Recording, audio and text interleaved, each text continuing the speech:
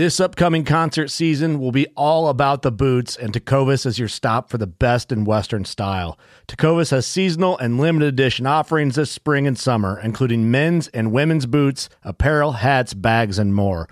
All Tecovas boots are made by hand in a time-honored tradition with timeless styles that are always on trend. And Tecovas has first wear comfort with little to no break-in period. It's hard to find this level of comfort paired with this level of style.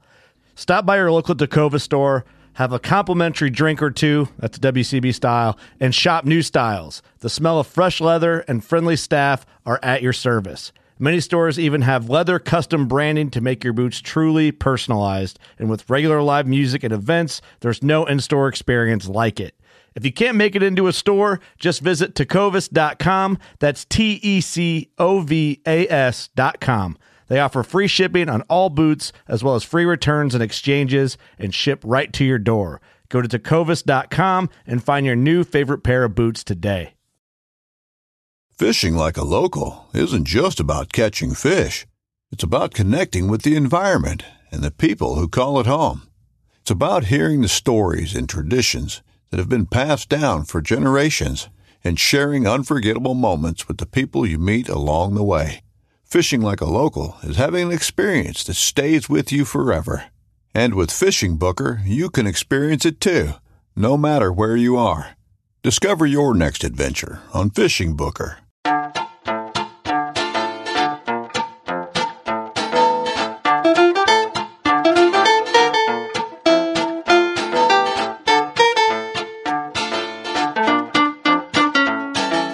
I'm April Vokey, and you are listening to Anchored, my chance to speak with some of the most influential people involved in the outdoors today.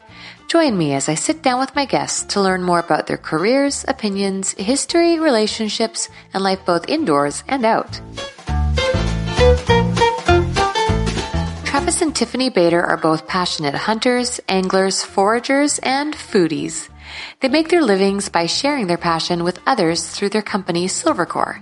Silvercore is Canada's largest company of its kind, providing industry-leading training to all levels of government, private businesses, and the general public. They help their students work and play safely in Canada's great outdoors. In this episode of Anchored, Travis and Tiffany help answer my questions about firearms, air safety, cougars, and more. If you sign up to become a member of Anchored Outdoors, you'll get 50% off your next Silvercore Bear Safety course.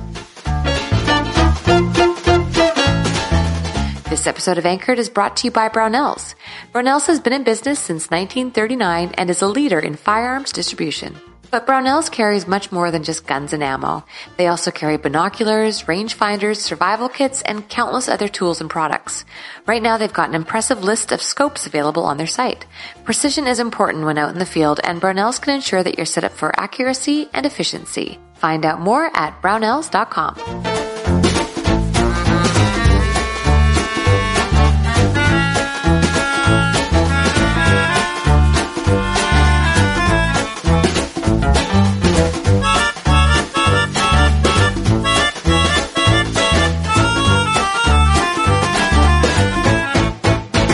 So this is a very long overdue podcast.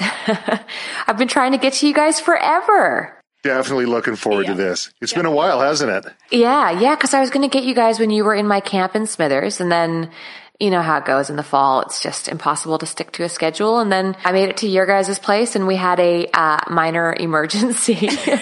Minor emergency, yes. That was a fun day. Yeah. And now here we are. So unfortunately, COVID-19 hit, and we're forced to be separated. But with the wonderful thing that is technology nowadays, we are connected and rocking and rolling finally. I'll jump right into it and let people know who you guys are. So Travis and Tiffany Bader, husband, wife, team extraordinaire. A lot of my listeners have seen Tiffany on anchoredoutdoors.com. Tiff, you're the most wonderful person to be contributing. You hunt, you forage, you're a professional chef. I think I'm just going to start with that. Tiff, what's the story about being a chef who no longer cooks? My family contributed to that quite a bit. So I got into cooking. I always loved food. I always loved cooking. I spent my summers back east in Nova Scotia with my grandparents, who were just all about food. recognizing where food is all around us, foraging and fishing and all those things. And it really fostered a really lifelong love for food. And also, I think, for the ability to show people that you care through the food that you provide for them. So after meandering a bit through different jobs and school and all the rest, I finished my degree and then decided that I did not want to be a sociologist or any other career that would lead to. And I started working in restaurants. And then things started getting more serious with Travis and Silvercore and the business, and had kids. And then the draw of driving in downtown Vancouver, super long days, low pay, just didn't really seem to be more important and better and more fulfilling than, spending time with my kids and my husband and helping grow the business. So that's why I'm not cooking every day in a restaurant. And I've found now that I'm able to combine, working with Travis and my love for cooking and foraging and all that kind of stuff all back together. Okay, this is really exciting because I feel like I know you guys so well, but then in hearing you speak, I realize I don't know you at all. So let's start with what is Silvercore, and then I'm going to come back to your timeline. But let's just start with what Silvercore, your guys' business and your company, what is it? So Silvercore, I came up with the name Silvercore after my grandfather, Silver Armineau, and my other grandfather, Cornelius Bader. Silver Armineau, he was a Vancouver police detective, and Cornelius Bader was an entrepreneur. He owned Bader's Dutch Bakery. They made cookies and owned I think it was a city block and a half worth of bakeries down in what's now Commercial Drive, right close to the Croatian Cultural Center in Vancouver. And it was, ever since a kid, I always had those two names. I figured, if I took those two things together, that'd make a pretty neat business name. And when I've always been sort of entrepreneurial minded, and when it came down to actually naming the company Silvercore, I came up with that. So what we do is training predominantly. I started doing the basis of the business when I was in high school. So that was around 1994, and I started doing training for just the general public in firearms safety course and handling of firearms. So in Canada, if you want to own a firearm, you've got to get a firearms license, and there's mandatory training that happens before that. So I started with that, and always interested in things that go bang. I thought, well, maybe I learn how to work on these as well, and started doing gunsmithing, and had some sort of informal gunsmithing education, and began accepting work from the general public. Everyone and their dog who came in with a different type of problem or firearm, and the answer was always, yep, not a problem. I can figure it out. I can do it, right?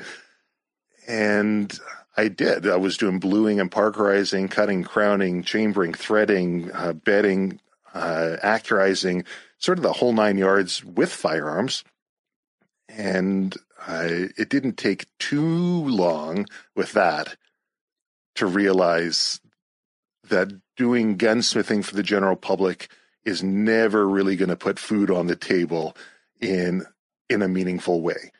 And I reached out to, so I was 18 years old at the time, and I was working for an armored car company. And of course, they've all got firearms in there. And I spoke with them, and I said, well, who's working on your guns? Who's fixing them? What do you mean? So, well, you get service maintenance programs for your vehicles. What kind of records do you have for the firearms? They said, well, are you able to work on them? Yeah, absolutely. Not a problem, right? So quickly figured out how to do that and started doing gunsmithing for armored car companies in BC, Alberta, Saskatchewan, Manitoba, Ontario, and I realized, this is probably a better way to go than doing one of for all the different people that come in. These guys all operate on the same platform. They pay their bills, and little by little started learning the world of business through the School of Hard Knocks, and we've sort of progressed to where we are now. Wait, okay, so this was in 1994, did you say? Yes. Oh my gosh, I didn't realize that this went back so far. So 94, I started doing the training. And shortly out of high school, I started a sole proprietorship. And by 2003, I thought, okay, it's time to incorporate. I had no idea what that meant. I just figured incorporating sounded cool and it sounded important. It's what grown-ups do, right? Yeah. Totally. I'm a businessman. Yeah. I would, Because now we just need to make it clear to people, you guys do the government training programs as well, right? Like you guys are the top dogs. we do government training programs. We're the largest of our kind in Canada. So I don't know if what kind of a top dog that makes you. I mean, it's not the massive industry, but of what the industry is, yes, we are the largest in the training industry. I don't know of any other business in Canada that does what we do. And since incorporating and sort of forging that path, we have seen some other businesses pop up, which is cool and it's flattering. And we're still striving forward and looking at new ventures and avenues and places that we can take it. So it's exciting. Yeah, it's super exciting. Okay, so talk to me about Tiffany then. Tiff, when did you come on? I've always sort of been in the background. You know, Travis would give me a shoebox full of receipts and say, hey, can you enter these for the accountant, and kind of helping him and doing a few things along the way. I came on more full-time after my son was born, so about 11 years ago. So since that time. Okay, but this is my nosy way of asking, when did you guys start dating? Oh, it was a long time before that. I was 20. So 20, oh God, almost 22 years ago. Okay, so really you've been there from the beginning. Yeah, no, absolutely. Right from the get-go. And really, when Tiff says that she came in about 11 years ago, there would be no Silvercore if she wasn't working at the restaurants and making the money. I was just making enough money to be able to pay my half of the rent and my half of the food bills. And that was it. Every hour, every minute of the day was spent trying to figure out how is this going to be a business? How does it make money? And I arrived at a formula a long time ago, which I don't know if it's the smartest formula, but it seems to be working. This is amazing. Okay, so Tiff was really paying the bills while you were getting this up and running, or getting Silvercore up and running. And then eventually, Tiffany, you were able to leave chefing to come into Silvercore full time, and both of you guys made it what it is today. Yeah, eventually it got to a point where it just didn't make sense to pay to put the kids in daycare, go work all day. It made much more sense just to sort of combine everything, work together, work towards one goal as a family, and, you know, work those long hours and sacrifice, but just for the company business instead. Okay. I have such my picture on you guys is so much more broad now. Thank you. Okay. Well, let's dive into some of the really nitty gritty. I love that you guys teach courses because you teach more than just firearms, just for people listening. You also teach bear safety. What else do you guys teach? Firearms is a big part of it, but use of force would be another side. So anybody who's looking to carry a firearm to defend their life or life of a third party from death or grievous bodily harm is going to be required to have a certain level of training in order to be able to use judicious force. So we do the use of force training. We do hunter education training. We do work with the province of BC through the BC Wildlife Federation in providing hunter education online training. So it's an extra option for studying and for people to be able to, especially now during the COVID times, to be able to get their training they required without having to be crammed into a classroom. And of course, on the bear side as well, that was a fun one. That's an interesting side. Always having a background growing up in the outdoors, spending a lot of time out fishing and hunting and being around bears and knowing about firearms.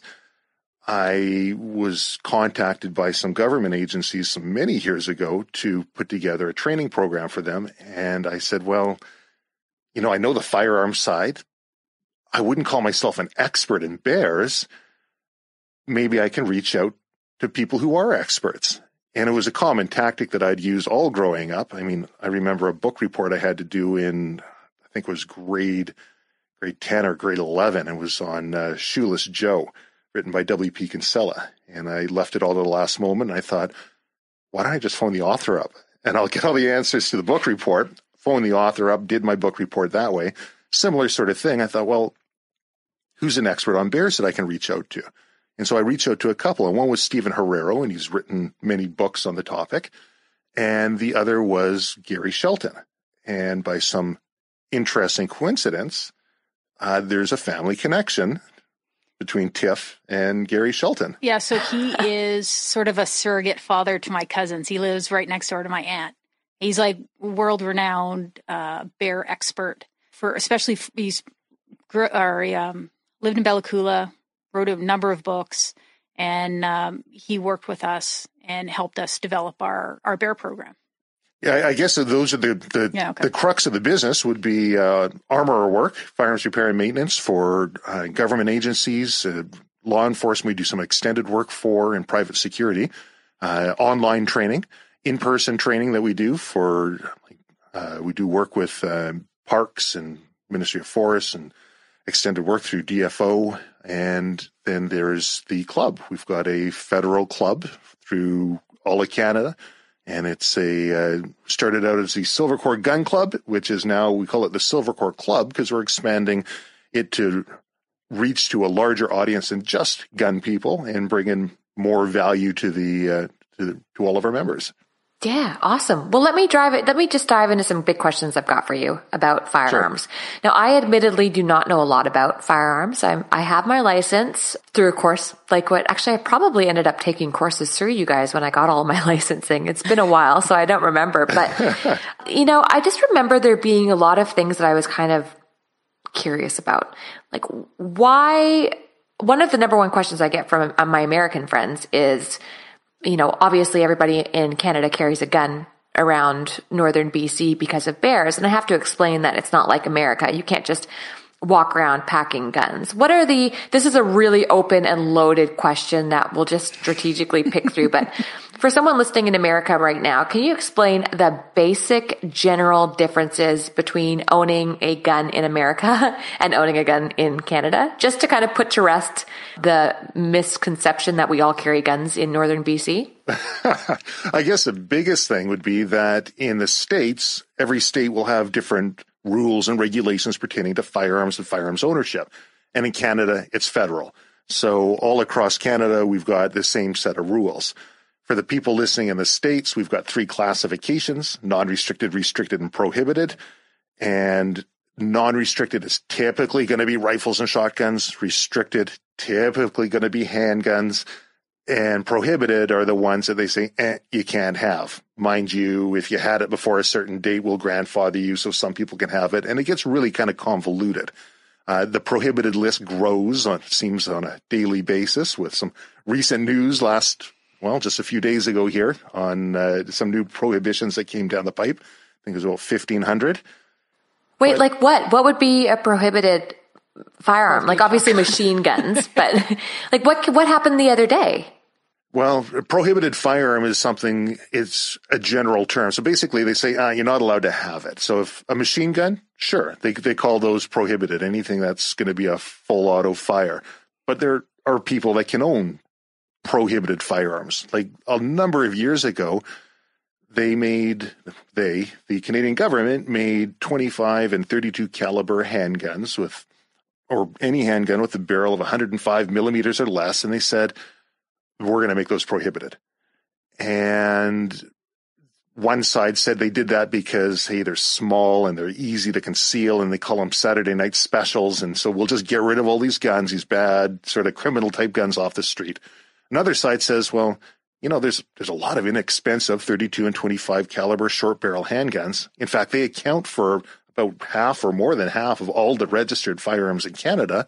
What better way to get rid of all of them in one fell swoop than to make that classification? So they made that classification and people squawked and they said, hold on a second. I own it. You can't just take my guns away from me. You're going to have to pay something. And there's so many out there. The government came back and says, tell you what, you guys own it. You keep it, and you can trade amongst each other. You can grow your collection all you wish, but when you die, we get them. And essentially, there's more to it, and it's a little bit more nuanced, but they figured, over time, we'll prohibit those ones. So just last Friday, we had an announcement that essentially, as the government put it, assault-type firearms are now being prohibited. And we just got an email today from Ed Burlew. He's a lawyer for the Canadian Shooting Sports Association, and he drafted an opinion based on the new prohibition, and they have anything that's 20 millimeters or greater bore diameter, which every 12-gauge shotgun with its choke removed basically comes into. So now there's a legal opinion saying they just prohibited all 12-gauge shotguns and 10-gauge shotguns as well. So it's when the Americans look at Canada and they say, holy crow, I can't believe you guys and your crazy gun laws. And Canada will look at some of the states and say the same sort of thing. It's a difficult discussion to have because it's very often emotionally charged. Well, that was my next question. I know that some time back in Australia, and it's a very depressing story, so I urge people to only look this story up if they have to. In Tasmania, there had been a mass shooting, and they ended up making everybody turn in their firearms. It was just like a major change across the continent. Did something happen? Is this related to the shooting that we had back east last week? That goofball back east there, I'm sure probably highlighted it or set the political landscape, but it's something that's been in the works for some time. It's been something that's been... The Liberals have been saying they've been planning to do this for quite a while. COVID-19 really put a stop to it. And I know they were getting a lot of heat from anti-gun people that COVID-19 definitely slowed down their process. But last Friday, people feel it was less democratic. They kind of pushed it through order in council to make it happen. So, gotcha. And it's probably in relation to what happened to Nova Scotia, or at least they're using it as an excuse to do that. Gotcha. Did we ever have a situation like that in our history where there was something devastating and it resulted in all firearms being banned or, turned in? When you say our history, you mean Canadian or Australian? No, Canadian history. I'm Canadian, man. I live in Australia, but I'm Canadian through and through. I love it.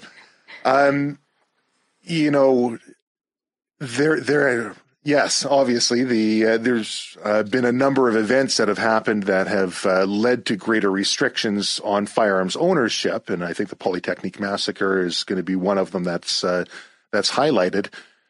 It's I still, being in the industry for so many years, still find it difficult to find sense in it, and I still have to be very, very conscious of the fact that it is such an emotionally charged topic that people are going to have polarizing opinions on it. You're going to have the not from my cold dead hands group, and then you're going to have the ones that said, if there were no guns, there'd never be any crime with guns, right? Just like if there are no drugs, there won't be any drug addicts, the logic is flawed, but the sentiment is difficult to argue with. So I tend to, I have a difficult time trying to wrap my head around any sort of logic on these things. And when I look at the current situation, it sure seems a heck of a lot like trying to earn political points over anything that's going to have any sort of efficacy or dent in supposed misuse of firearms. And I don't know enough about the politics, but I know enough to know that this topic will bury me, and to be very careful on where I step with it, because I just am simply ignorant, and I'm genuinely trying to learn more. And I'm so lucky to have you guys as friends. I definitely have got a lot of questions about the politics. I don't feel like this is the right platform right now to go through that, but we will have a conversation the next time I see you guys in person. Sorry, everybody listening. I love you guys, but that is like a whole different can. But here's a question I have for you. I really wanted to get a handgun because when I'm up north on my property, I wanted to be able to have something handy. I walk around with the Defender, and obviously it's just bear safety. And a lot of the time, I don't even want to shoot a bear. I just want to be safe if I encounter one or be able to somehow deter it. And we'll talk about bear spray and all that stuff later. But I had looked into getting a restricted firearm and was really shocked to find out that the only way that I could get a restricted firearm is if I could prove that I was using it to take it to a range for like training for a competition. I couldn't just walk around my front yard in remote BC with it in a holster. Can you explain all of that to me, how that works with restricted firearms? So with the 3 classifications, non-restricted, restricted, prohibited, typically non-restricted means, hey, they're a gun, you can own them, there's no restrictions. Over the years, more and more restrictions are placed on them, but they're still called a non-restricted firearm. Yeah, and I'm going to cut you off there just so people listening understand. Non-restrictive still means I think it took me like 6 months to end up getting my actual license. I couldn't just go into a store and buy one. It was still very, very structured and rigid and strict. Right. There's training, there's courses you have to take, you have to show practical handling skills, and then there's criminal record checks, mandatory minimum waiting periods, 28 days. They'll just sit on your application before even looking at it. Yeah, you couldn't be going through a divorce. You couldn't have any history of mental health. What were the other things? There's some pretty serious stuff on there. Is that right? If you're divorced or going through a divorce, you can't have one? If you've been subject to a peace bond or protection order, if they want to know your spouse's name or somebody who you've lived with in a common law sort of arrangement within the last X amount of years, and so they'll speak with them to see, like, are you of sound mind? And you need references, people who can give you a positive reference. And those conditions have changed a little bit over the years. Used to be, it had to be like a doctor or a lawyer or some sort of a professional that you use as a reference. But it's not an overnight process of getting a firearm. And that's just for a hunting rifle or a hunting shotgun. So that's your non-restricted. Restricted handguns, typically, what you're looking at there, they say, sure, you can own them, but there's going to be some further restrictions on these things. You're going to have different rules for how you lock them up and store them. You're going to have different rules for how you transport them. And you can only take them to and from approved locations. And those restrictions that they place on them are what prevent an individual from taking their handgun out into the bush and shooting it, because it's not necessarily an approved location. Now, in the world of firearms, like in the world of anything, it's not all black and white, and there's exceptions to everything. But people who are working in a remote wilderness area and they can't carry a firearm like a shotgun or a rifle, and they have to be able to demonstrate that they can't carry that, and they have to demonstrate a need for it. And they've gone further to say you have to demonstrate that working is not just, I'm working on my cabin. I'm actually employed somewhere. Right? Yes, I tried applying for that through forestry, and they were like, yeah, no. So there are exceptions, and people can carry handguns out in the bush, and they're used for predator protection. There are even smaller exceptions in law that people can carry a handgun for protection of their life if there's an imminent threat, there's something, police protection is not adequate, and yours a viable threat to their life. Mind you, I've seen people over the years who have very valid cases. We deal with judges and doctors and people in professional capacities who find themselves in situations where they're receiving death threats. And I've also seen it come back where they put that application through and the firearms program says, yeah, not a problem. The rules are there. They allow for it. You just have to get the chief of police in your area to sign this document that they're unable to protect you. And okay. I don't know what police force will want to turn around or what chief will want to sign. Oh yeah, no, our protection is not adequate for this individual. So it's, when we say there are allowances, they're almost illusory. Yeah, that's kind of what I was thinking. I know that a lot of my American friends are just dumbfounded when I tell them about all of these laws and clauses. Mind you, the American friends might be interested to know that we can actually buy firearms on the internet and have them shipped to us without having to go through an FFL dealer or anything else. So each side has different laws, weird laws. There's some firearms that we can have in Canada that can't be had in the States. It's not a logical, rational discussion. It's emotion-based, it's political-based. Yeah, I'm definitely feeling the political based side of things. Yes. For me personally, not that it matters or like anyone cares, but I like that we're so strict with it. I like that they make you wait before you get it. I really liked having to go through all the loopholes because it makes me feel people are really having to think before diving into making a purchase, but that's just me. I'd like to talk to you guys about something a little more interesting in my world anyway, and that's bear safety, if you're okay with that. Let's talk about bears. Okay. Am I wrong in thinking that I would be able to react quicker with a handgun than lugging along that big Defender of mine? You know, that's the age-old debate. And when it comes down to looking at statistics for bears and encounters, I've seen it argued on both sides. I've seen the statistics used in a few different ways, but essentially what it comes down to is the individual's training. From everything that we've looked at, it comes down to the individual's ability to use whatever their defensive mechanism is going to be. And in the case of firearms, there's likely a number of instances where people will overestimate their own abilities and use of that firearm, and they figure out it's just like hunting. And a bear encounter is not just like hunting. It's not typically something that you plan for and set up for and you're waiting for. And in those cases, bear spray, something that's point and click, bring it out, spray and pray, has been proven to be very effective. And people say, well, hold on a second, a dedicated, determined bear that's going after you, an actual attack where they're not just passively acquiescing and walking by, and this is a predatory attack, bear spray is not going to be as effective as a bullet. And that's correct. They're true. And a bullet will be more effective if you're able to do one of two things. So if you're going to be putting down an animal, you're going to, with a firearm, going to be interrupting the CNS, the central nervous system, and that's going to be through a brain or spine shot. If you can affect that, the threat's stopped, bears down.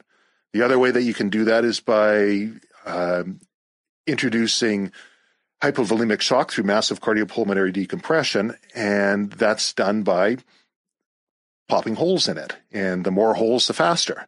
So that's the secondary way that you put it down. Obviously, any animal with a fully oxygenated heart is still able to, even if that heart is destroyed and blown out of the animal, is still able to survive and live sometime longer and do damage. So sorry, you can see my face. I'm just going, ugh. It's just so scary. I've got this horrible vision of being forced to shoot a bear, which obviously I don't want to. I love bears, but if I had to, I would. Right.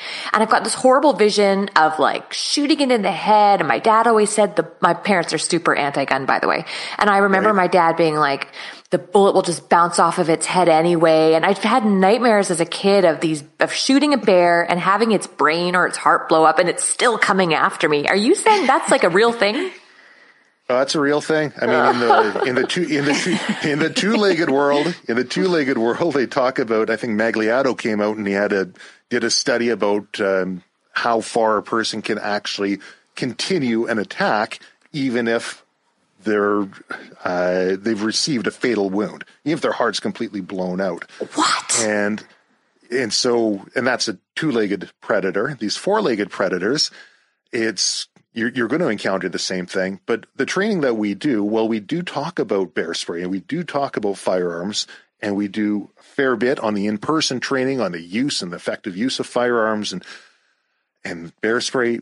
Really, anybody who wants to be working or playing in bear country, we love bears too, and we don't want to be putting them down or shooting them needlessly. So some preventative maintenance is what we really try to drive home into people. We want people to be aware of the area that they're going into.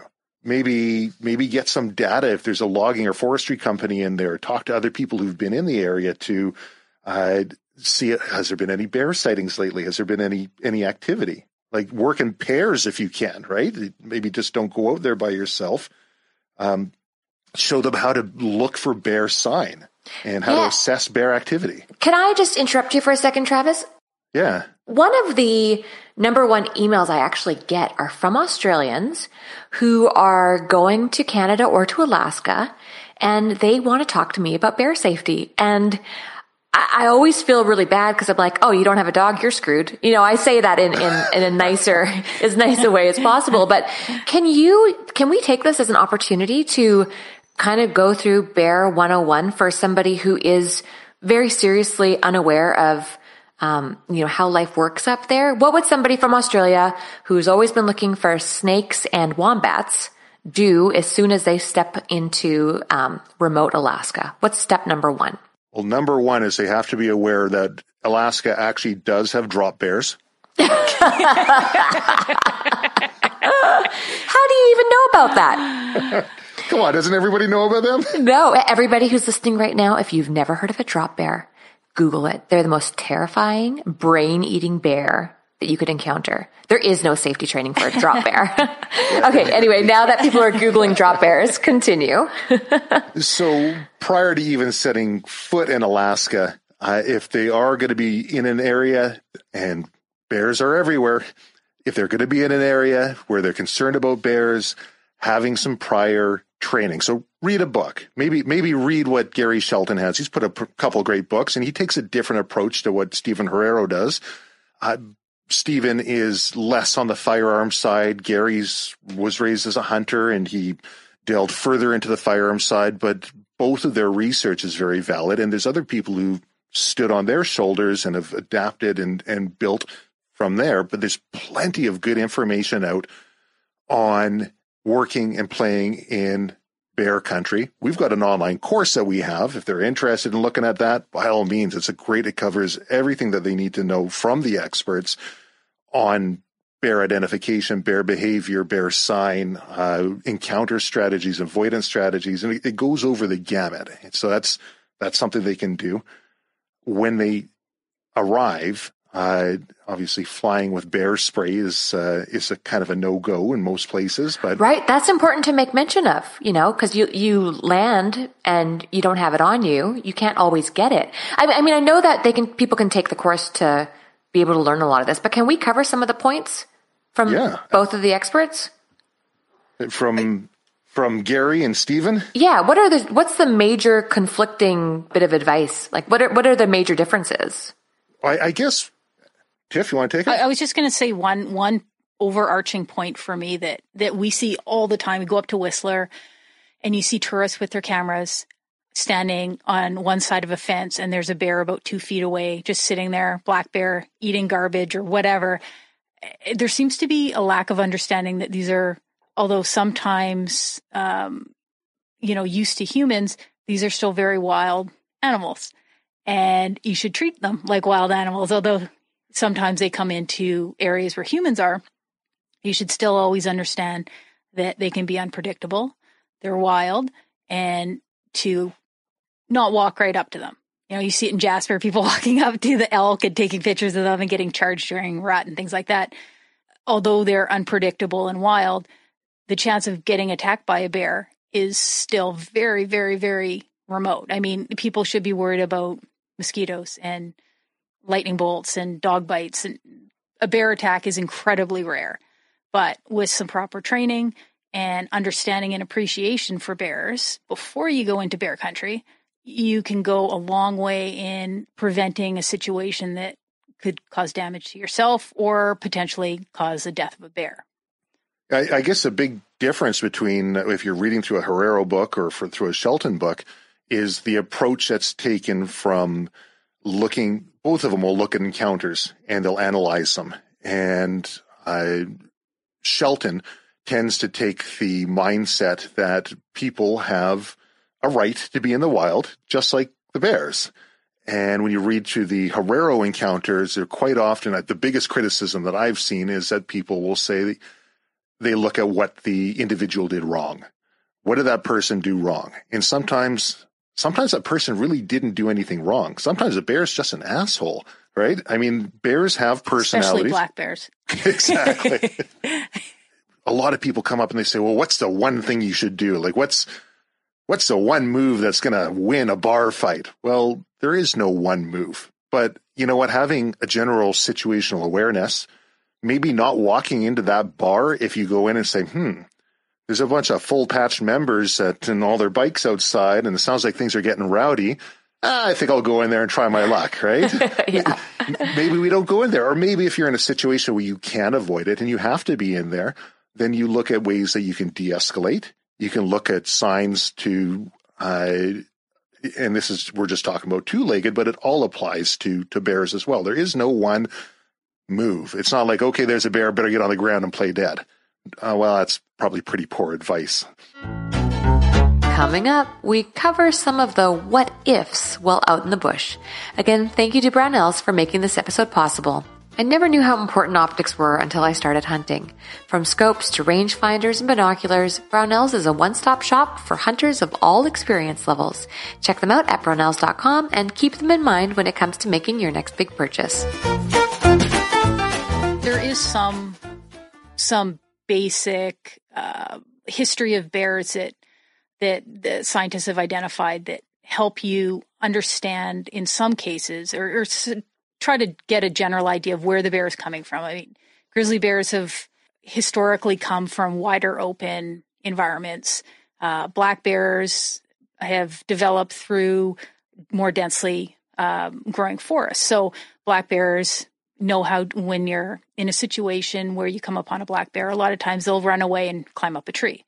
Grizzly bears have developed this defensive, aggressive response to people, which is why someone like Stephen Herrera says, if you see a grizzly bear, pretend you're dead. Because if a grizzly bear is like, oh, there's a person over there, they scared the crap out of me, I've got my cubs, I'm going to run at them super, super aggressively, scare the crap out of them, and, jump on them and kill them. If you fall down and play dead, sometimes, important part is sometimes that's enough to switch off that, over thousands of years instinctual response from a grizzly bear. And then the grizzly bear might run away, it might jump on you or swat you a few times. But there are some, when you're getting into understanding bear safety, there are some generalities that you can learn to help guide you when you're out in the woods. If you see a grizzly bear, how to identify it, certain features on the bear, how it walks, hump on the back, black bears, things like that. And it will lead you to generalities on how the bear might behave if you encounter it. Is it true that grizzlies don't climb? I've never seen a grizzly in a tree. Grizzlies can climb. Oh. That's horrible. I always thought if I saw a grizzly, I'd just climb a tree. No, they can climb, no problem. They're big, strong animals. Okay. But you know what? Another way to think about bears is to think about dogs, right? I mean, you get comfortable around dogs and you start to learn their personalities, but not every dog is going to be the same. And you can't just say, when a dog does this is what you have to do, because sometimes you got some a-hole dogs as well. But you can start picking up when you look at their body language. Are they growling at you because they're mad, or are they growling at you because they're scared themselves? If I start making sudden movements, am I going to scare them further? Or maybe if I just stand here and I stand my ground, is that going to make them kind of calm down a little bit? Jumping to the ground and playing dead, I tell you this much, if I'm ever going to try and take the play dead principle, it would only be because I've already been swatted to the ground to begin with. I'm not going to go down to the ground myself.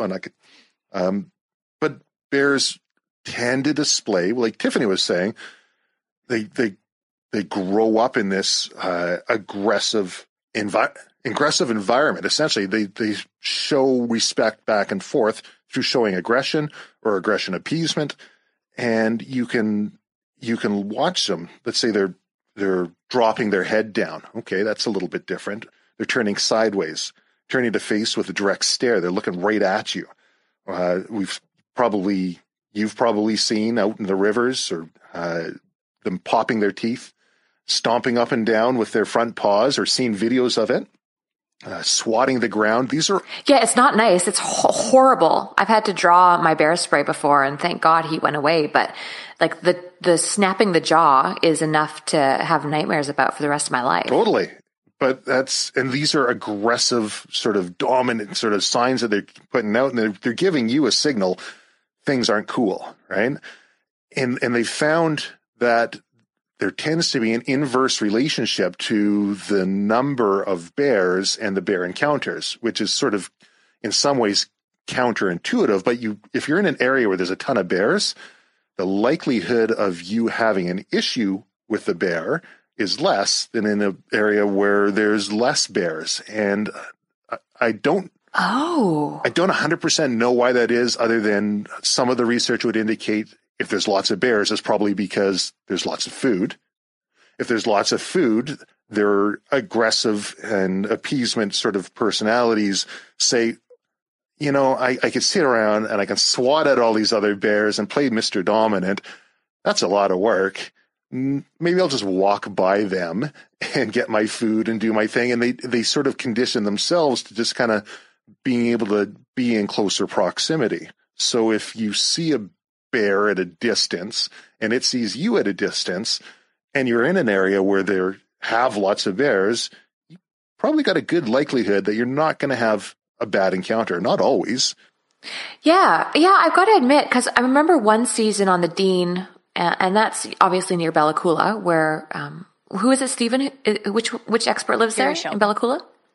Yeah. Gary. So in Gary's area, it was the weirdest thing. I had a sow and 2 cubs on one side of me, and a sow and some cubs on the other.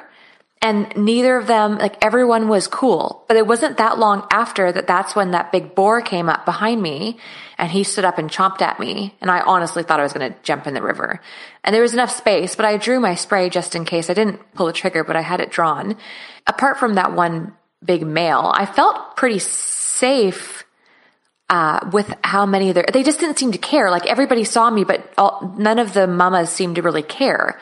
Do you think that's because there is so much food, or because there were enough bears? A big salmon run going through? Yeah, I mean, there was so much. There was salmon everywhere. They're probably just easier food for them to get than going for you.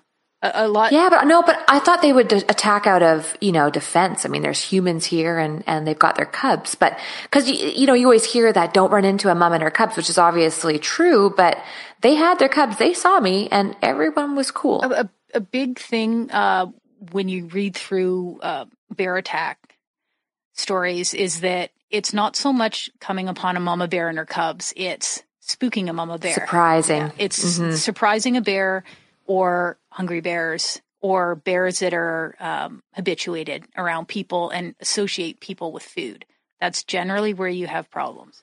Right. What about interior bears? Because then you read about in the States, in the interior part of North America, and it just feels like those are a totally different breed of grizzly bear. Like, they almost sound like man-eating hungry machines. Are you talking about Maybe they are. Are you talking about the ones in the parks?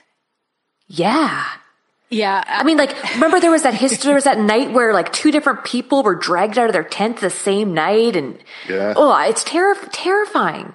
Yeah, I think it's, I don't know the details of what specifically you're talking about, but I would guess that it's habituated bears. They live in these parks. They know when they see an orange tent and they smell the food, it triggers that, oh, damn it, I'm hungry and I know there's food inside that thing.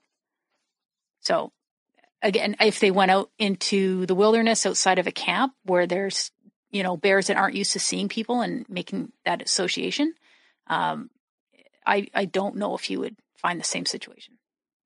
Okay, so it's variable depending on the sex of the bear, the location of the bear, the time of the year. There's so many different... The personality of the bear. But the personality of the bear. So no wonder why we can't just say to everybody, this is what you need to do. Yeah. But let's talk basic. So Joe Blow comes in from Australia. He comes up to Smithers, BC, which you guys were recently at. You can see how berry it is. What is the first thing to look for when they get into the forest? If they... Go on. Oh, sorry. I was just going to say I would take a step back before they even step into the forest and make preparations before they do that to prepare themselves, make sure they have so if they're bringing food, make sure it's stored properly, make sure they have bear spray. There's a number of things that you can do before you even step foot into the forest. Or a firearm or whatever the defensive mechanism is going to be. They decide to step into the forest, take a look around. Familiarize yourself with your surroundings. If you haven't done a site survey ahead of time, if you haven't got any recent intel from other hikers or people working in the area, then take your time. Familiarize yourself with what the area looks like. If you see tons of bear sign, you see, let's say, scat just everywhere. You see marks all over the trees where they're high marking, or rub trees where they're rubbing all over, and you see hair on them.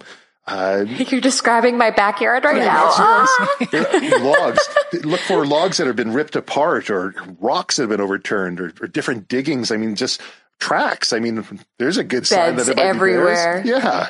Yeah. I mean, I found one's den. There was a huge one living on my property. Yeah, you're saying that. And, his den is so cool, but something happened to him. He's gone now, and we've got a smaller bear in there, and he is not well behaved. And that was one situation where I did want the gun, and I did shoot over him. I'd had enough. He was watching Adelaide right behind the cabin. You've been to my place. He was just on the hill behind the cabin, like 30 feet, and he wouldn't go. And I tried with the go, get out of here. I put her in the cabin. He would not leave. I've got a target down below, so I shot a few rounds into the target, didn't go. So I finally had enough and then shot closer to him, and then he left. But that to me is a bad bear. I'd say so. And you're saying this is adolescent bear? Younger? Yeah, he's younger. If I was gonna go back this year before COVID, I was gonna actually take him. Yeah. Get yourself a hunting because I can't risk it. I just can't risk it with Adelaide, and I think bear's tasty. I would eat him. I love bear. But that one, if it's done right, it's great. But that one big guy that was there for like 5 or 6 years, he was so cool, and we had this this arrangement, and we would share Saskatoon berries. I'm serious. Like, he had his den, and his den was different than his beds, but he had beds by this huge patch of Saskatoon berries, and like that was his area. But every once in a while I wanted to make a cobbler, and I'd go and get my berries, and I'd hear him go, ugh. And he would wait, and then I would go, and we kind of had this deal, and I'd be at the fire, and then I'd see him come out, and I'd watch him. And honestly, in 5 years of my husband leaving bacon overnight around the fire, like just so irresponsible, that bear never once came into camp. He was so good, and I don't know what happened to him. Probably old age, honestly. He was huge and all gray and just beautiful. But that adolescent bear is a real problem and a real worry. And then that brings me to my next question. So as a hunter, not a bear hunter, but as a deer hunter, what do I do if I'm staked out on the game trail that the bear and the deer use, and that adolescent bear or any bear is coming my way? I really don't know what to do. Do I stand up and go, hey, get out of here? Or do I just sit there and hope he walks by and doesn't notice me? That's a good question. And I think that's the age-old question that can be debated back and forth, but a lot will come down to what you're feeling at the time and this bear and how they're presenting themselves. So if you're just seeing the thing kind of amble on down and it has no idea you're there, and you're thinking, do I just let it keep going? Do I spook it? Like what kind of distances are we talking? Like if it's right there on top of you, maybe it's time just to keep your mouth shut and hope the thing goes by. I mean, guaranteed, if it's got a whiff of you, these things can smell for miles, right? Yeah. It's spooking them that can quite often be the trigger for an aggressive response. And sometimes it's just like if you come up to a dog and you spook it and it turns around, bark, bark, bark, or quick nip, quick bite, and then it's gone, right? It doesn't sound like it's presenting in an aggressive way. If it's far enough back and you're able to say, hey, bear, here I am, right? Give a little bit of a notice and let it see you. Stand your ground and start reading. Read what is this bear doing? Because you don't want to turn yourself into a prey species for this bear. You don't want to trigger that prey predator response by running away or freaking out. And if you start quickly jumping out, shouting and yelling at that bear, you could trigger that response, or just a knee-jerk, I'm scared and I'm going to snap at you and then take off. And a bear snap's not going to be any fun. So No, it's not.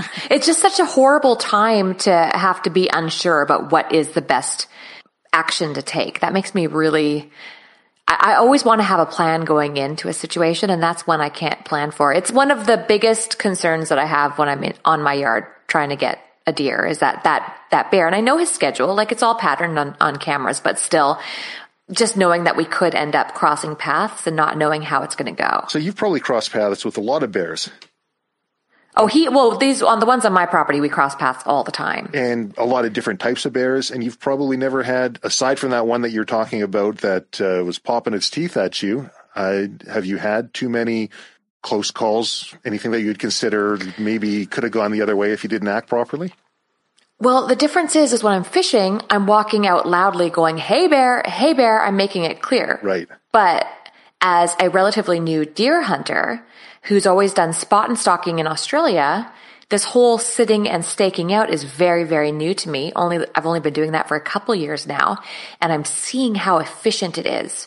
And anyone who watched the Tom Brown webinar recently will remember him saying, just sitting quietly and watching how nature kind of forms around you when you're just silent in one spot. And I've really noticed that animals will walk right up to me, like a couple feet away from me. Right.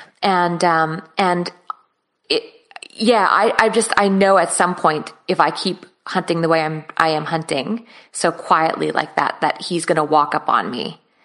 And the big question is, how far away is he when I see him?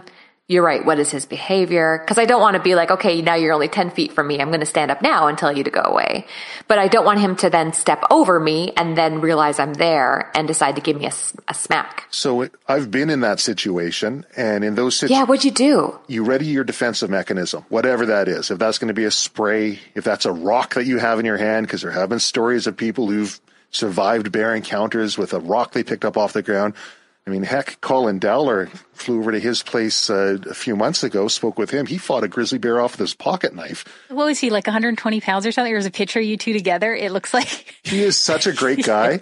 And his spirit, his will to live is so strong. He said his fit fighting weight's 125 pounds. And in his situation, it sounded like it was a similar type of bear to what you're dealing with. Now, you're dealing with a black bear in your property there, was it? Yeah. And his was a grizzly bear. Oh, juvenile. No. Juvenile. And it basically was testing its luck with him. And it started swatting. He had his bicycle between him and the bear, and it swatted some more. And he kept raising it up. And at one point, it looked like it was going to walk just right by him. And then it turned around again and started getting into it. And that's an interesting story for anybody that wants to hear it. I did a podcast with him. So good. What episode number is it? That's a good question. I don't know, but I think it's called Now You're Bleeding Too, Bear. He said he doesn't remember if he said anything other than that during the whole encounter. And once he stuck the bear in the neck and he was able to get the pocket knife out while he was in the jaws of the bear. Oh my God! The protracted encounter, he felt such a rush of relief when he stuck the bear in the neck. He saw a gush of blood, and he says, "Now you're bleeding too, bear." so that's what we're going to call this podcast. I'll include that in the notes here. It's interesting that you should that we're kind of going to this part of the conversation because for confidentiality reasons, I'll keep her name and her relationship to me quiet. But a very close person in my life is a nurse. And she says that they get a ton of bear attacks that come into the hospital. Not a ton, but enough that is concerning because the media is not necessarily covering it. And one of the big things that she suggests is to have a license to shoot a tag for a bear. Because a lot of the times it's brought into question whether or not it's actually an attack, a defenseless attack, or if the person instigated it by hunting that bear and the bear turned on them. And she said a way to just make it clear and easy for the authorities is just to buy a tag anyway. Like I always have a tag on my license so I don't even need to prove to anybody why I took that bear if in case of questioning. So what are your thoughts on that? Even if you're not going to target a bear, that you should have one on your license anyway so that you don't have to explain yourself. I always have a bear tag. And if bears are open, it's open season. and you're out hunting for something else and a bear happens to come by and it's showing a behavior to you that is not lining up with something that you think is going to have a favorable outcome, then it makes your decision easy. Maybe you're going home with bear meat today instead of whatever else you might have been targeting. But really, the encounters with bears, like you look at a lot of these, even on bear spray and advertisements for defensive mechanisms, and you see this huge snarling Kodiak and big jaws and drooling.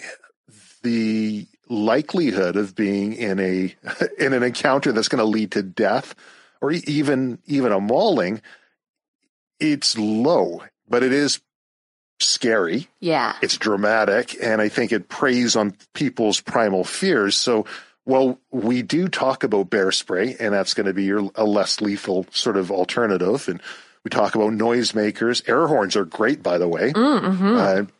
I would advocate over air horns over top of bear bells, because bear bells rely on a bear to be properly conditioned to know what that means, whether that's, hey, it's dinner time, or leave you alone. Really, the idea of bear bells is not something that I've seen borne out across the board as something that I'd advocate for. I've actually seen someone write that it is an attractant to bears. I don't know how true that is. In certain areas it is. Yeah. Because they associate it, like, again, with these bears in the States and the parks. Like tourists and food and stuff. Yeah, right? Yeah, but no one likes an air horn. No. I mean, unless you're at a hockey game, no one likes an air horn. Even then, no one likes it. Yeah, no one does. Sorry, go ahead, Travis. I was just going to say, you're an Alaskan person going into the bush. They've now forearmed themselves with a little bit of knowledge of what to look for in possible bear sign. Hopefully they're coming out with some sort of a defensive mechanism, and it's out of the package and the wrapper. Hopefully they know how to use it, right? I got a shotgun. How do I take it off my shoulder effectively? What carry method should I be using? What type of firearm is going to be the best? And there's go on any gun forum, and you'll see long lists of the best gun for bear defense.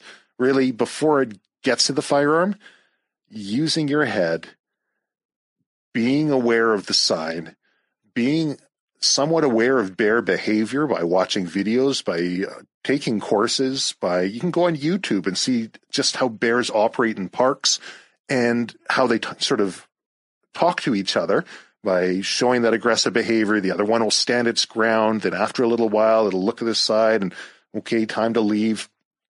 People can do the same thing, because bears don't necessarily equate people as soft targets until they've been trained that people are soft targets. I mean, a porcupine's pretty small, but a bear will find out pretty quick that it's not something that it wants to go after, right? Yeah, it's interesting because I hear people say all the time, oh, it's just a black bear. It's just a black bear. But the thing is that there's more fatalities from black bears than from grizzlies. There's also, 10 times more black bears than grizzlies? So, like, mathematically speaking, you're going to run into a black bear before a grizzly. Right. And then therefore there's going to be more attacks. So it makes sense. It's like people saying shark attacks in Australia are, becoming more, there are more shark attacks in Australia, but there are more people than ever in the water. So I don't want to dramatize any of the shock drama here for viewer pleasure, even though it gets exciting talking about all the things that could go wrong. Sure. Rather than, go down that path. Let's talk a little bit about some of the more reasonable head on your shoulder things that people need to know. The difference between grizzlies and blacks is really interesting to me and a little bit confusing. Sometimes I have a hard time telling the difference between a grizzly and a brown black bear. What do I look for besides the hump? Something with the ears, I think I read. Yeah, so black bears have pointier ears. Grizzly bears tend to be kind of like cute little round teddy bear ears. Grizzly bears also tend to have more of a, they call it a dish-shaped face. Black bears have more of a Roman-style nose. As well, black bears tend to have almost like a brownish nuzzle on like the end of their nose. Black bears often will have a V color or a white V in their chest. What else? Grizzly bears swagger a bit more. They have, like, the shape of their body is just a little different. They'll just, when they walk, they sort of sway their back end more than a black bear. And black bears tend to walk a bit more stiffly on big legs. What else? Their claws are different. Grizzly bears have much larger claws than black bears do because grizzly bears will dig and black bears don't tend to dig for their food. Oh, interesting. Yeah, the grizzly bears are really effective at digging. They get a fair amount of their food by just digging up different things, animals that live underground or bugs or whatever. Do they both primarily feed off of berries and plants? I mean, I was really surprised to hear just how little meat makes up a part of a bear's diet. Yeah, depending on the time of year, it changes. But I think their diet is roughly 75% vegetation. Yeah, I'd heard somewhere 75, 80. Yeah. Yeah. It's, I think from what I've read, they're pretty similar that way, but they vary depending on where they live or time of year. Heart-shaped head. Did I mention that with grizzlies? No, not yet. Yeah, I think that's another big indicator is where are you? Oh, yeah. Right. So are you in an area where it's known to be grizzly bear country or black bear country?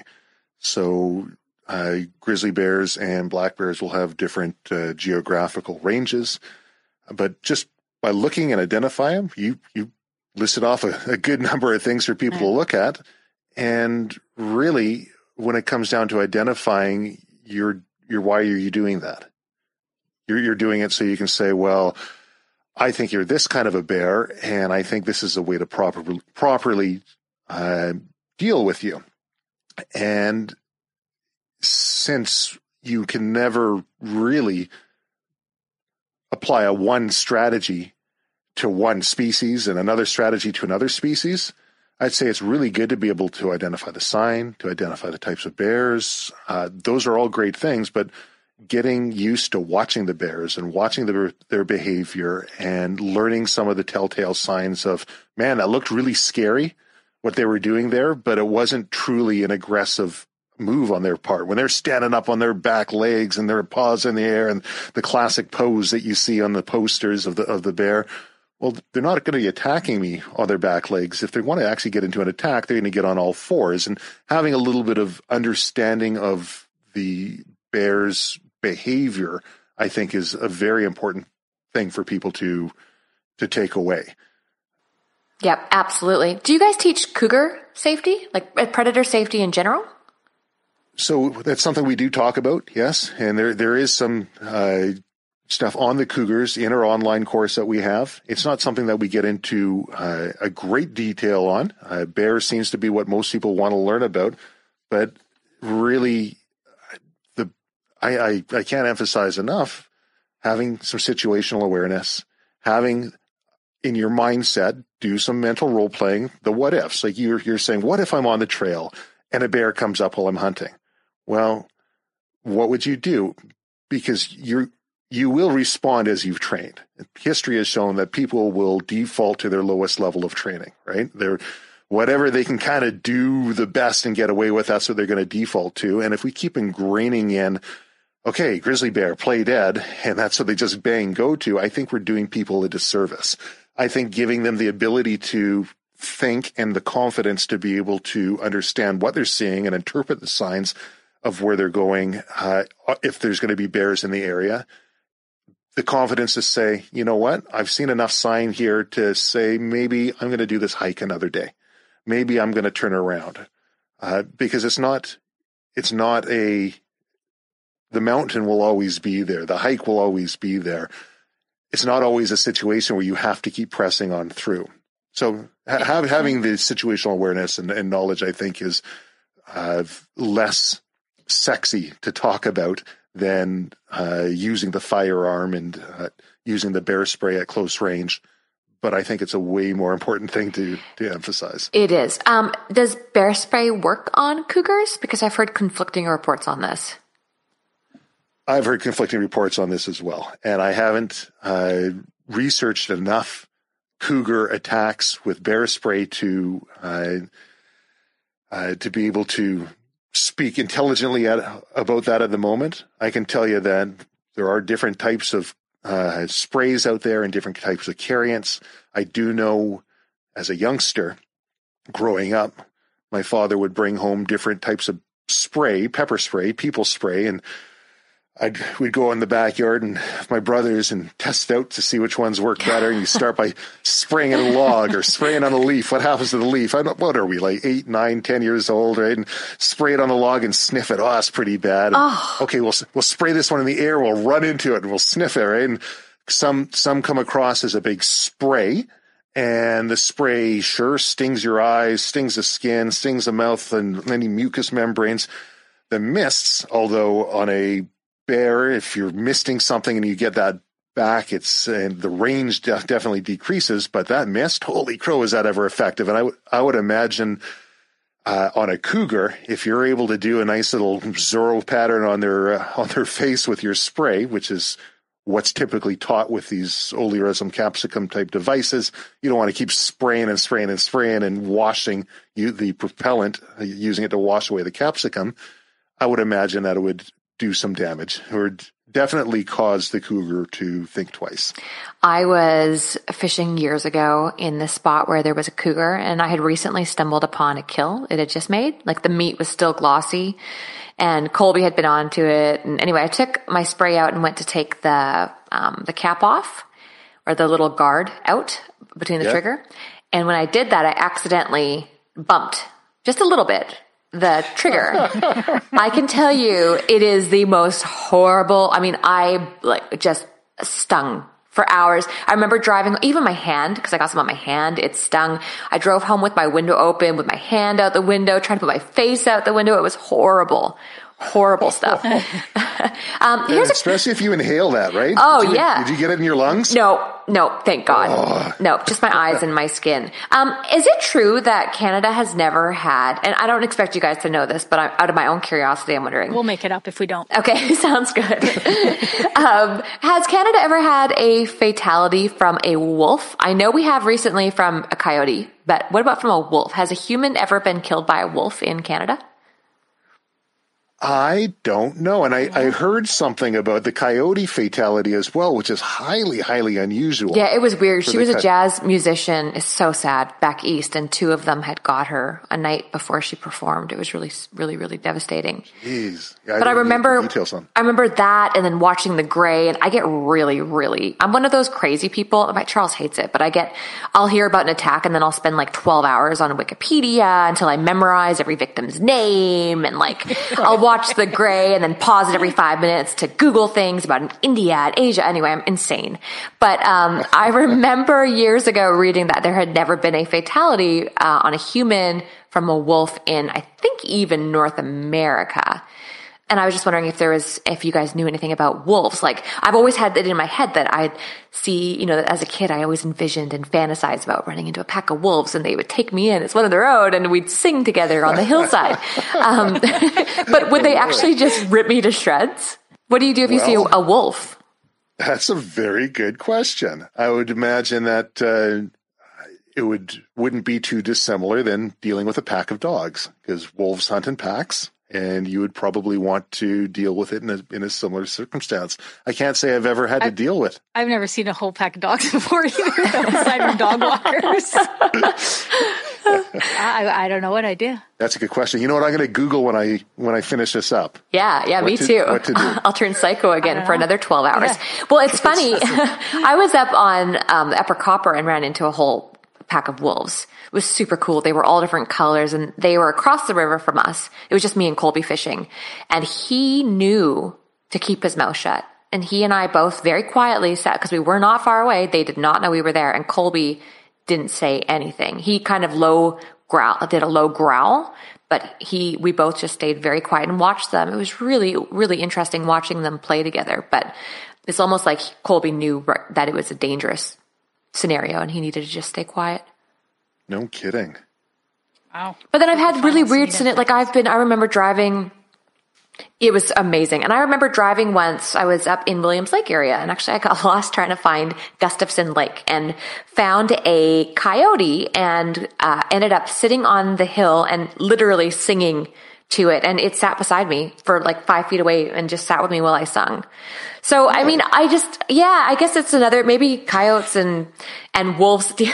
Don't judge me. What you did don't know sing me. To it? What did you sing to? I'm intrigued. I don't remember. I would have been 20. I would have been in my early 20s. So God only knows. It was probably like Corinne Bailey Rae or something that was on, or like Jill Scott or something on my playlist back then. Oh, nice. Nice. But I just remember being like, this is amazing. I could, if I run into a pack of wolves, this is what I'm going to do. But then, yeah, I just always wonder if wolves are not a dangerous animal, if you guys had any information on that.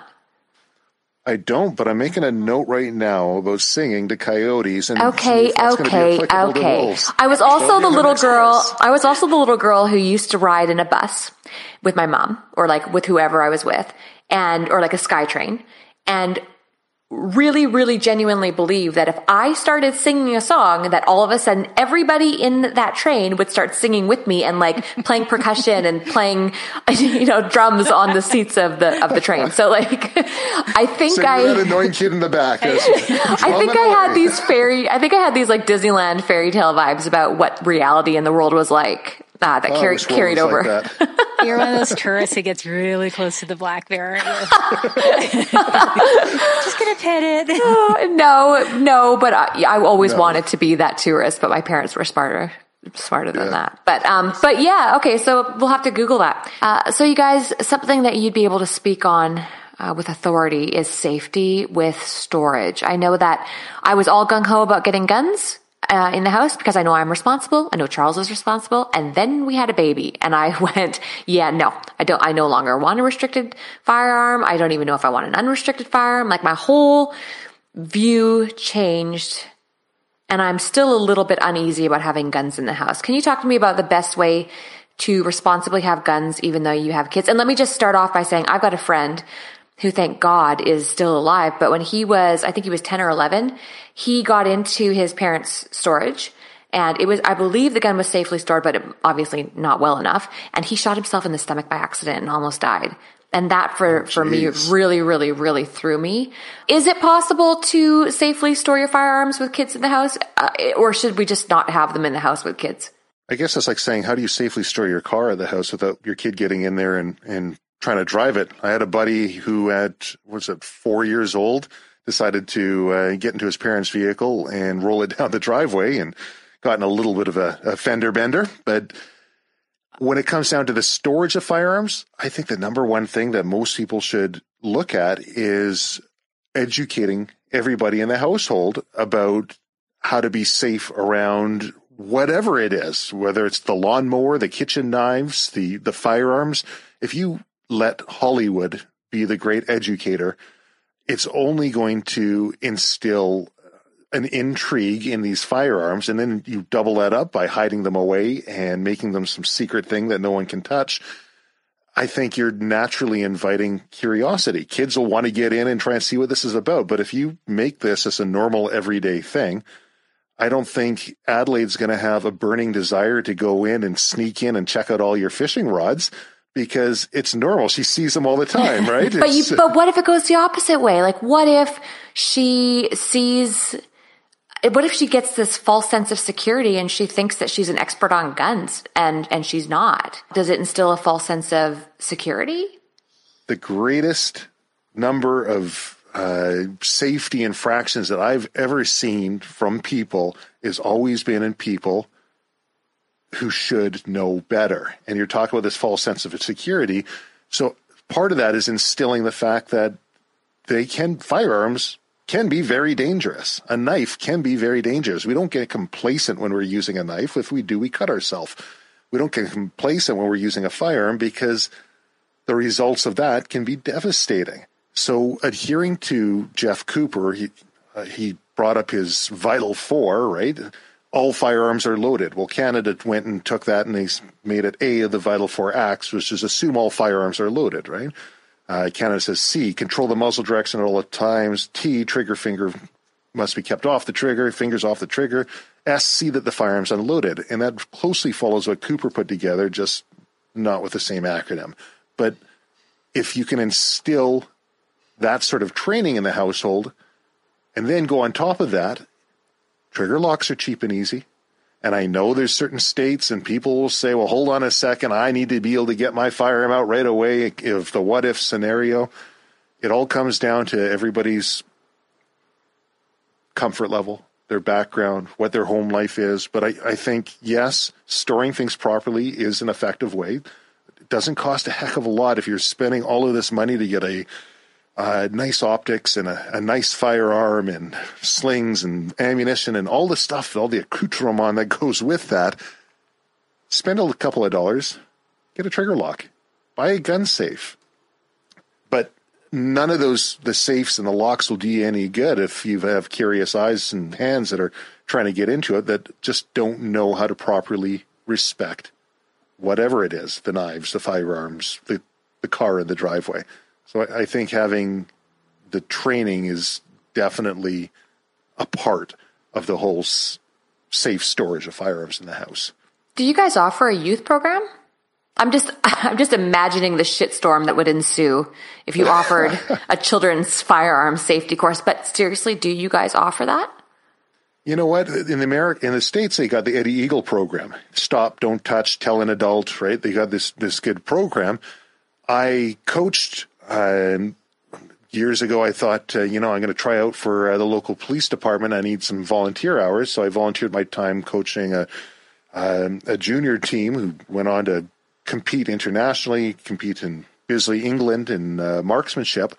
And we have put together youth programs for scouting groups, for cadets, for church groups. But it's not something that we offer on a regular basis. People have asked it and we have put it together. Yeah. Yeah. Okay, cool. Very interesting.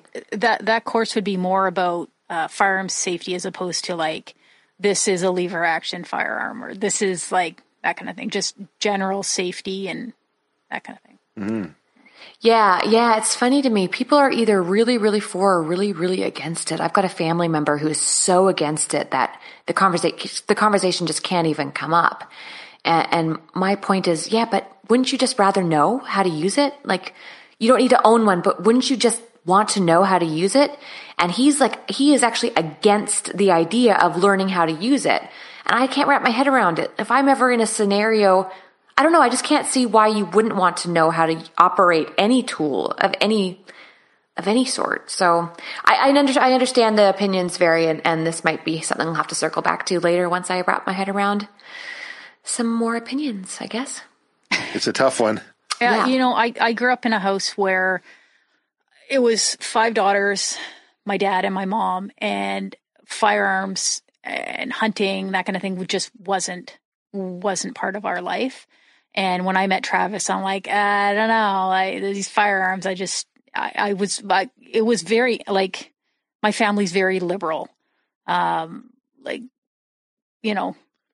We didn't approve. And over time, and seeing how Travis was around them, it was a slow process. It was really literally years before I was comfortable.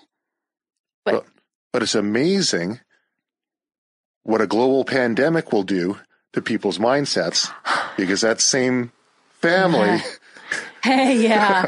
My mom called up and said, hey, can Travis get me a gun? And then I said, hell no. No.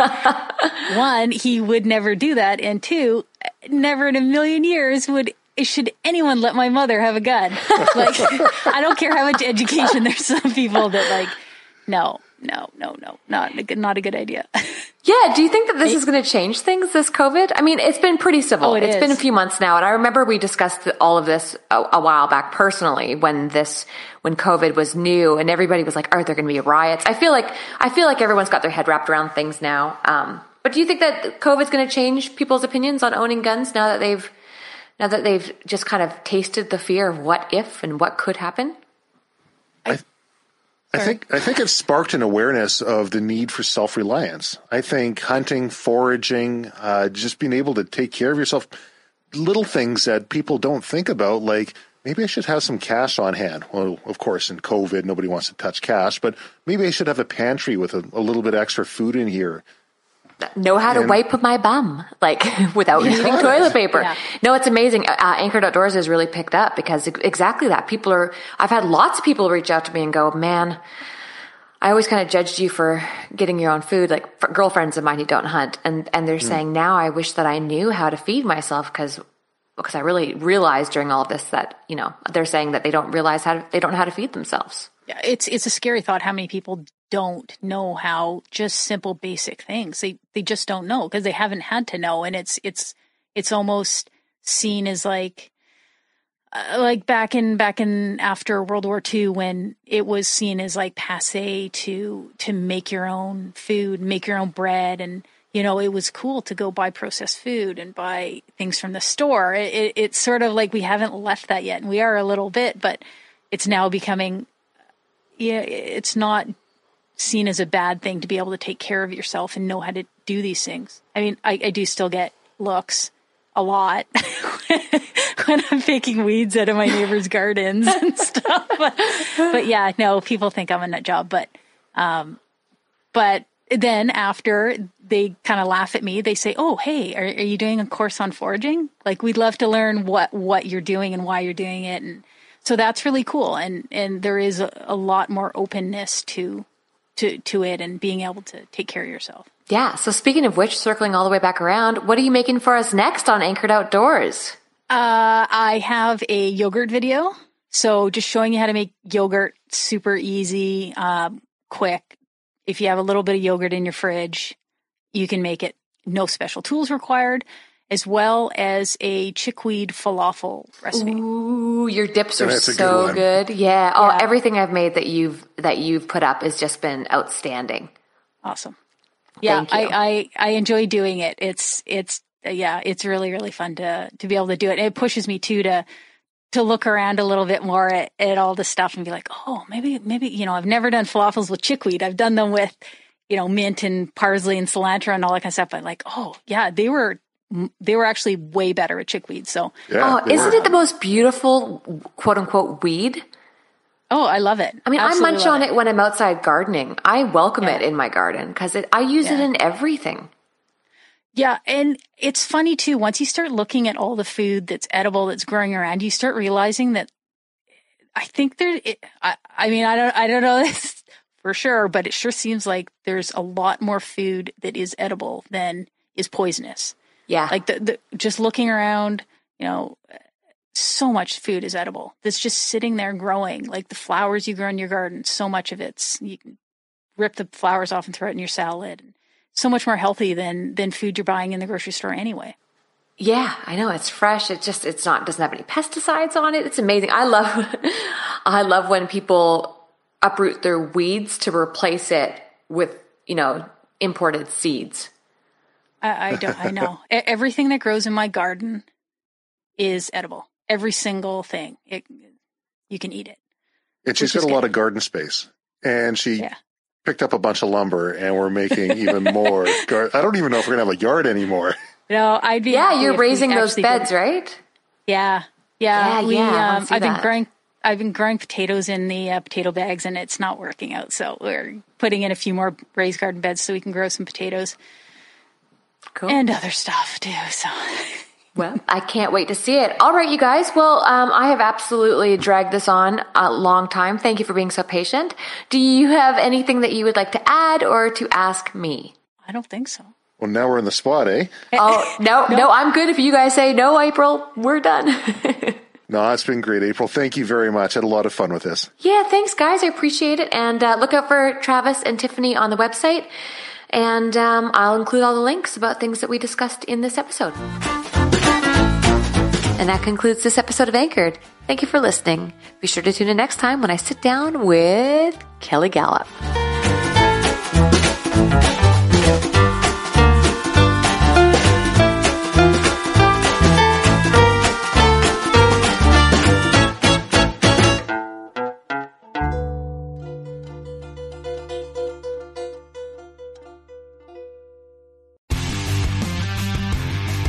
Don't miss Mondays with Into the Blue, brought to you by Academy Sports and Outdoors. Every Monday night from 7 to 10 p.m. Eastern on Waypoint TV, the destination for outdoor entertainment. Brave anglers search for the one they call king, but who will take his throne? Tune in to Waypoint TV's Battle for Silver, Saturday, May 18th from 12 to 6 p.m. Eastern, presented by Abyss Battery. Waypoint TV.